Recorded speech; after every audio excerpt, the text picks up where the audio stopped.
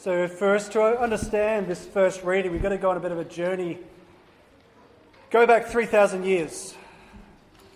So just around 1000 BC, King Saul is the first ever king of the kingdom of Israel. And he's been mildly successful. But there's this young guy by the name of David who has started to win a bit of acclaim as this up-and-coming military strategist. He's winning a lot of battles. He's actually Saul's right-hand man. He's like the most faithful servant of Saul. He's even married to his daughter. And so you really couldn't ask for a better servant. But Saul's not too happy with David. Saul is a very interesting character, and you've got to understand this to understand where this reading goes to. Saul starts off pretty well. He's just an average guy. But he starts to unravel a bit mentally. And as you read the story in the first book of Samuel, you kind of get the impression that he's actually not very mentally stable at all. Because some days he's celebrating David, saying, "You're the best. You know, my kingdom is built on you." And other days he's trying to kill him. Because he's jealous. He's afraid that if David becomes too popular, everyone's going to want him to become the king, and he's going to take over the throne. So that basically sets the scene for where we get to tonight in this reading. Because as things have turned out, they've turned out pretty badly. Saul has set out to kill David, his faithful servant. David's done nothing wrong. If anything, David has done everything right, probably a little bit too right. He's been too successful. And so Saul sets out with 3,000 heavily armed men with one intention of killing his best servant, David. Now David hears about this while he's out in the field with his soldiers. And so they're loyal to him, and they say, "Right, we're going to protect you." But you've got this chase happening through the wilds of Israel. But what you get here is a very different scenario to what any of us would have done. Because I'd imagine if any of us were being hunted down by 3,000 soldiers, by this person that we'd served faithfully, we'd probably be a little bit angry about that. But David is a little bit different. Now, basically what happens, David is hiding. He knows that this army is coming down to get him, and so he climbs into this deep cave with his small band of men that are with him, and they're just hiding, waiting for Saul and his army to pass by. But as things happen, Saul needs a private place to go to the toilet without 3,000 soldiers looking at him. So he wanders into the same cave, looking for a nice, quiet place to relieve himself. And you end up with this situation where David now has his archenemy sitting right in front of him in the darkness. And the other soldiers who serve David say to him, well, basically pass him a knife and say, "This is your chance. You know, he's unjustly pursuing you. You could stab him in the back, no one would ever know." And David says, "No, I'm not going to do that. There's no way I'm going to raise my hand against him. One injustice doesn't deserve another." But instead what he does is he very carefully sneaks up behind him and cuts off the edge of his coat while he's doing his business. Saul gets up and leaves. Once he's a little bit distant away, David then emerges from the cave and calls out and says, "Saul, have a look at your coat." And he sees this chunk missing. And then he holds up and says, "See this? I could have killed you, but I didn't. Now tell me, why are you persecuting me? What have I done against you? Why are you hunting me down?" And Saul basically says, I'm not trying to kill you. Of course not. These soldiers are just out for some exercise." But very soon afterwards, we then get to the story that we get tonight, which is the second time this happens. Because once again, Saul is still relentless, trying to kill him. And you'd think, okay, I gave you one chance, but the second time, David's not going to be quite as merciful. But as we hear in this reading, David comes across them, and the whole of the army, 3,000 men, are asleep in this deep slumber. All the guards and all the sentries have fallen asleep as well.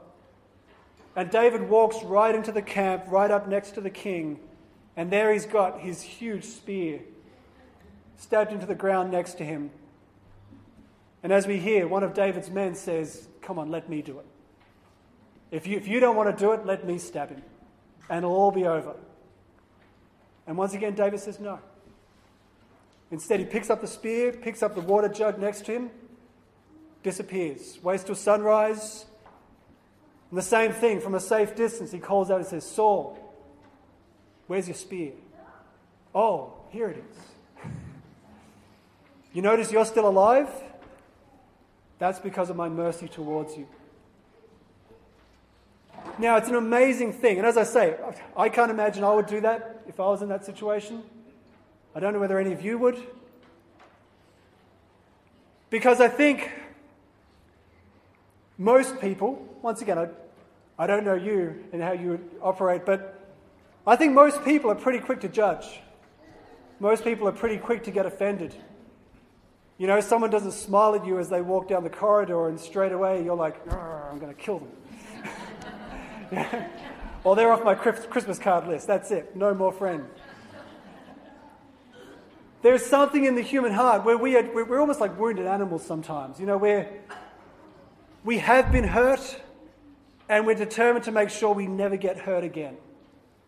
And even if that means making a preemptive strike to make sure that I hurt them before they hurt me, that's the way the world works. That's the story of human history. You know, so when you get a story like this of someone acting completely differently, not once but twice, that becomes an epic story. And it becomes a story which I think we need to sit back and say, what is different?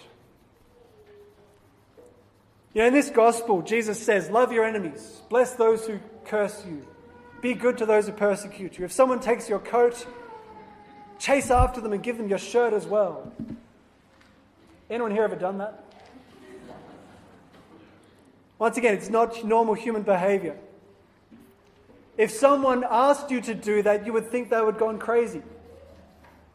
There's a story about St. Francis of Assisi where in one of their houses, some thieves broke in and beat up a few of the brothers and stole a bunch of stuff. And so they went running to St. Francis, "St. Francis, look at what they did to us." And he said, "Well, what are you waiting for? I mean, what do you mean? Give them everything else. Go chase after them. Take your shirt off." And they're like, "Have you gone mad?" I said, no, this is what Jesus said. Go and do it. And so they did. By obedience, they didn't really want to. But they went and picked up everything else in the kitchen and ran down the road and said, "Hey, you forgot some stuff." And the story is told that the thieves ended up converting and becoming Franciscans. But it's one of those things, you know, like it's one of the great spiritual writers said that the gospel is one of the great untried teachings ever. You know, it's the fact that people have read the scriptures and said, yeah, it's a nice idea, but we've never tried to actually live it. And it's kind of that question of what would happen if we actually did. You know, what would happen if we actually did bless those who cursed us? What would happen if we actually did chase after those who stole things from us and actually want to give them more? How would that change people? Now, as I say, it's complete madness. And everything in us fights against that reality. As much as we want to like the idea, there is this deep, profound fear inside of us. We are afraid of being hurt. Fundamentally, that's why we don't love. Love is the most terrifying thing in the world. Like real love. Not just like, oh, you're great, I like you. Like real, vulnerability, real sacrificial love is utterly terrifying because it is the biggest risk you could ever take. Because you don't know how the other person is going to respond. You are not in control when you are genuinely loving someone else. If you are in control, you're probably not loving them. You're probably manipulating them. Or it's some sort of social contract you've entered into where I give you this and you give me that. But real, genuine love is jumping off a cliff. Real, genuine love is grace. That's the word we use. It's where I love without counting the cost. It's when I love when you don't deserve it. I love even when there's no guarantee that you're going to change. But I'm still going to love regardless. Now, for us to get to that point, there's really two things we need to do. The first thing is we need to stop fighting. The reason why we're so afraid is because inside our heads there is a constant war being played out. Now, you're probably not conscious of it because it's always there in the background. And it's basically this constant battle in your emotions which is convincing you to never trust, to never risk, to never jump off that cliff and risk it all. Because every time you've been hurt, basically it hurts. And every time you then think about it, it hurts more. And you think about it again and it hurts more. And the more you think about it, it compounds bigger and bigger. Yeah, St. John of the Cross talks about how when we've been hurt, our emotions become the playground of the devil. That's the term he uses. I'm sure you've experienced this sometime where maybe someone cuts you off in traffic, or someone doesn't smile at you when you walk down the corridor. At the time, it didn't bother you at all. You're like, oh, okay, whatever. But then later that evening, you go home and you think about it. You're like, oh, that makes me angry. And then the next morning, you think about it again. You're like, I'm really angry. And the more you think about it, the emotion just builds and builds and builds until you're just entering into this rage of like paranoia or making vendettas against them. That's kind of the way the human heart works. Now, like I say, we need to stop the battle. If you're ever going to get to a point where you can genuinely love someone, you need to realize that Jesus is now in charge of that battle, not you. There needs to be some point where you hand it over and you say, it's not my problem anymore. I can let go of all of these battles from the past. Because this is what we do. We are carrying the weight of years of conflict, years of broken trust, years of hurt. And we have built up these defensive walls so high that we will never risk really loving ever again. Our love now is very scripted. It becomes a performance. I'm only going to do this much because it's safe. And so I think for us as Christians, that's the first thing we need to do. We need to hand it over to the cross and say, that's your problem now, Jesus. But the second thing is probably the most important. You cannot give this grace unless you have received it. Unless you have consciously received an undeserved love, you cannot give an undeserved love. You need to get to the point where you start to realize, I'm not actually worthy of the love these people are giving me. It's pure gift. It's pure mercy. And what that does to you will change you. It will transform you to the point where you can now be compassionate, be understanding.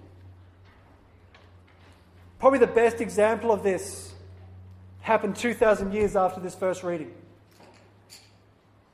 where another man called Saul, who was another very angry man, was also heading out, not quite with 3,000 men, but maybe a small private army. intending to kill some people. And as he was going on his way to Damascus, a man appeared to him, very similar to the way that David appeared to King Saul. And this man stood before him and said, "Why are you persecuting me? Why are you hunting me down? What have I done to you?" Now that person was Jesus Christ. In a vision, Saul saw the risen Christ standing before him with his wounds from the crucifixion. And Jesus was basically saying, "Saul, when you are killing those Christians, you're killing me. Why are you hunting me? What have I done against you?" And for Saul, this was the moment when the lights came on. He suddenly realized who he was. He suddenly realized the depths of his own horridness. But it wasn't something depressing. It wasn't that Saul then sank down into this self-pitying, anxious depression, but rather he realized the mystery of grace. He realized that Jesus was standing before him with absolute mercy. Not just forgiving him, but giving him a job. Saying, "Saul, I'm going to give you the job to now go and preach this mystery of grace to the ends of the earth. You're forgiven, get over it, now get up and start working." Now, coming out of that experience, Saul, who we now know as St. Paul, goes on to love his enemies. He then goes from being the hunter to being the hunted. He now has people chasing after him, trying to execute him. And every moment, he loves them. Every time they try to kill him, he turns around and blesses them. He tries to preach the gospel of mercy to them. He just keeps going. Even to the point where, in the letter to the Romans in chapter 9, he says, "I would be prepared not just to die for them, but to actually give up my salvation for them. I would be prepared to spend the rest of my eternity in hell if it meant that my enemies could go to heaven." That is loving your enemies. That's huge. I could not say that. I don't know if anyone here could. But to understand, the reason why he could say that was not because he was trying hard to be a good Christian. The reason he could say that was because he had received that grace. It was a living, tangible thing, not just something that someone had preached to him, not just something he'd read in a book. He'd actually come to a point of encountering mercy. For us here, we need to encounter that. Now, if you can forgive me for saying this, Christians have a bad reputation when it comes to this. Christians have a reputation in the world of looking nice, but actually bitching about each other all the time. Church communities have a reputation of being hotbeds of gossip and slander and backbiting. And I think what that says is that as a church, we have not actually encountered grace. We've heard about it, we preach about it, but we haven't actually got to that point that Paul got to, of realizing, I don't deserve this. Because very often we sit here feeling really self-righteous, thinking, yeah, I deserve heaven. I'm amazing. I've never murdered anybody, as though that's the measurement of all morality. We need to come to a point where we realize this is gift. It is pure gift. My faith is gift. The very fact that I'm alive is gift. All of it is mercy. And how am I now going to live differently because of that? How does that knowledge of grace change my heart? How does that compel me to stop this war that goes on inside my emotions so that I can now go out with a healed heart? You know, if Paul can go from being a bloodthirsty murderer to being someone who just goes and blesses and restores and heals, what sort of work can happen in us if we allow the cross to become a living thing? If we can allow this message of mercy to actually transform us. So I think simply as we come into this Eucharist, I want you to hold that image of King David, well, before he became king. But hold that image of David standing up before Saul, saying, "What have I done to you? Why are you persecuting me?" And then hold up that image of Jesus standing before Saul saying the same thing. "Why are you persecuting me? Look at my mercy. Look at the love I pour out to you. Why do you go after all these other things when I'm loving you this much? Why do you find me so boring when I love you this much?" Whatever it is in your life, whatever it is that stops you from actually taking this grace and this mercy seriously, for us to hear Jesus say those words to us so that we can actually encounter and be transformed.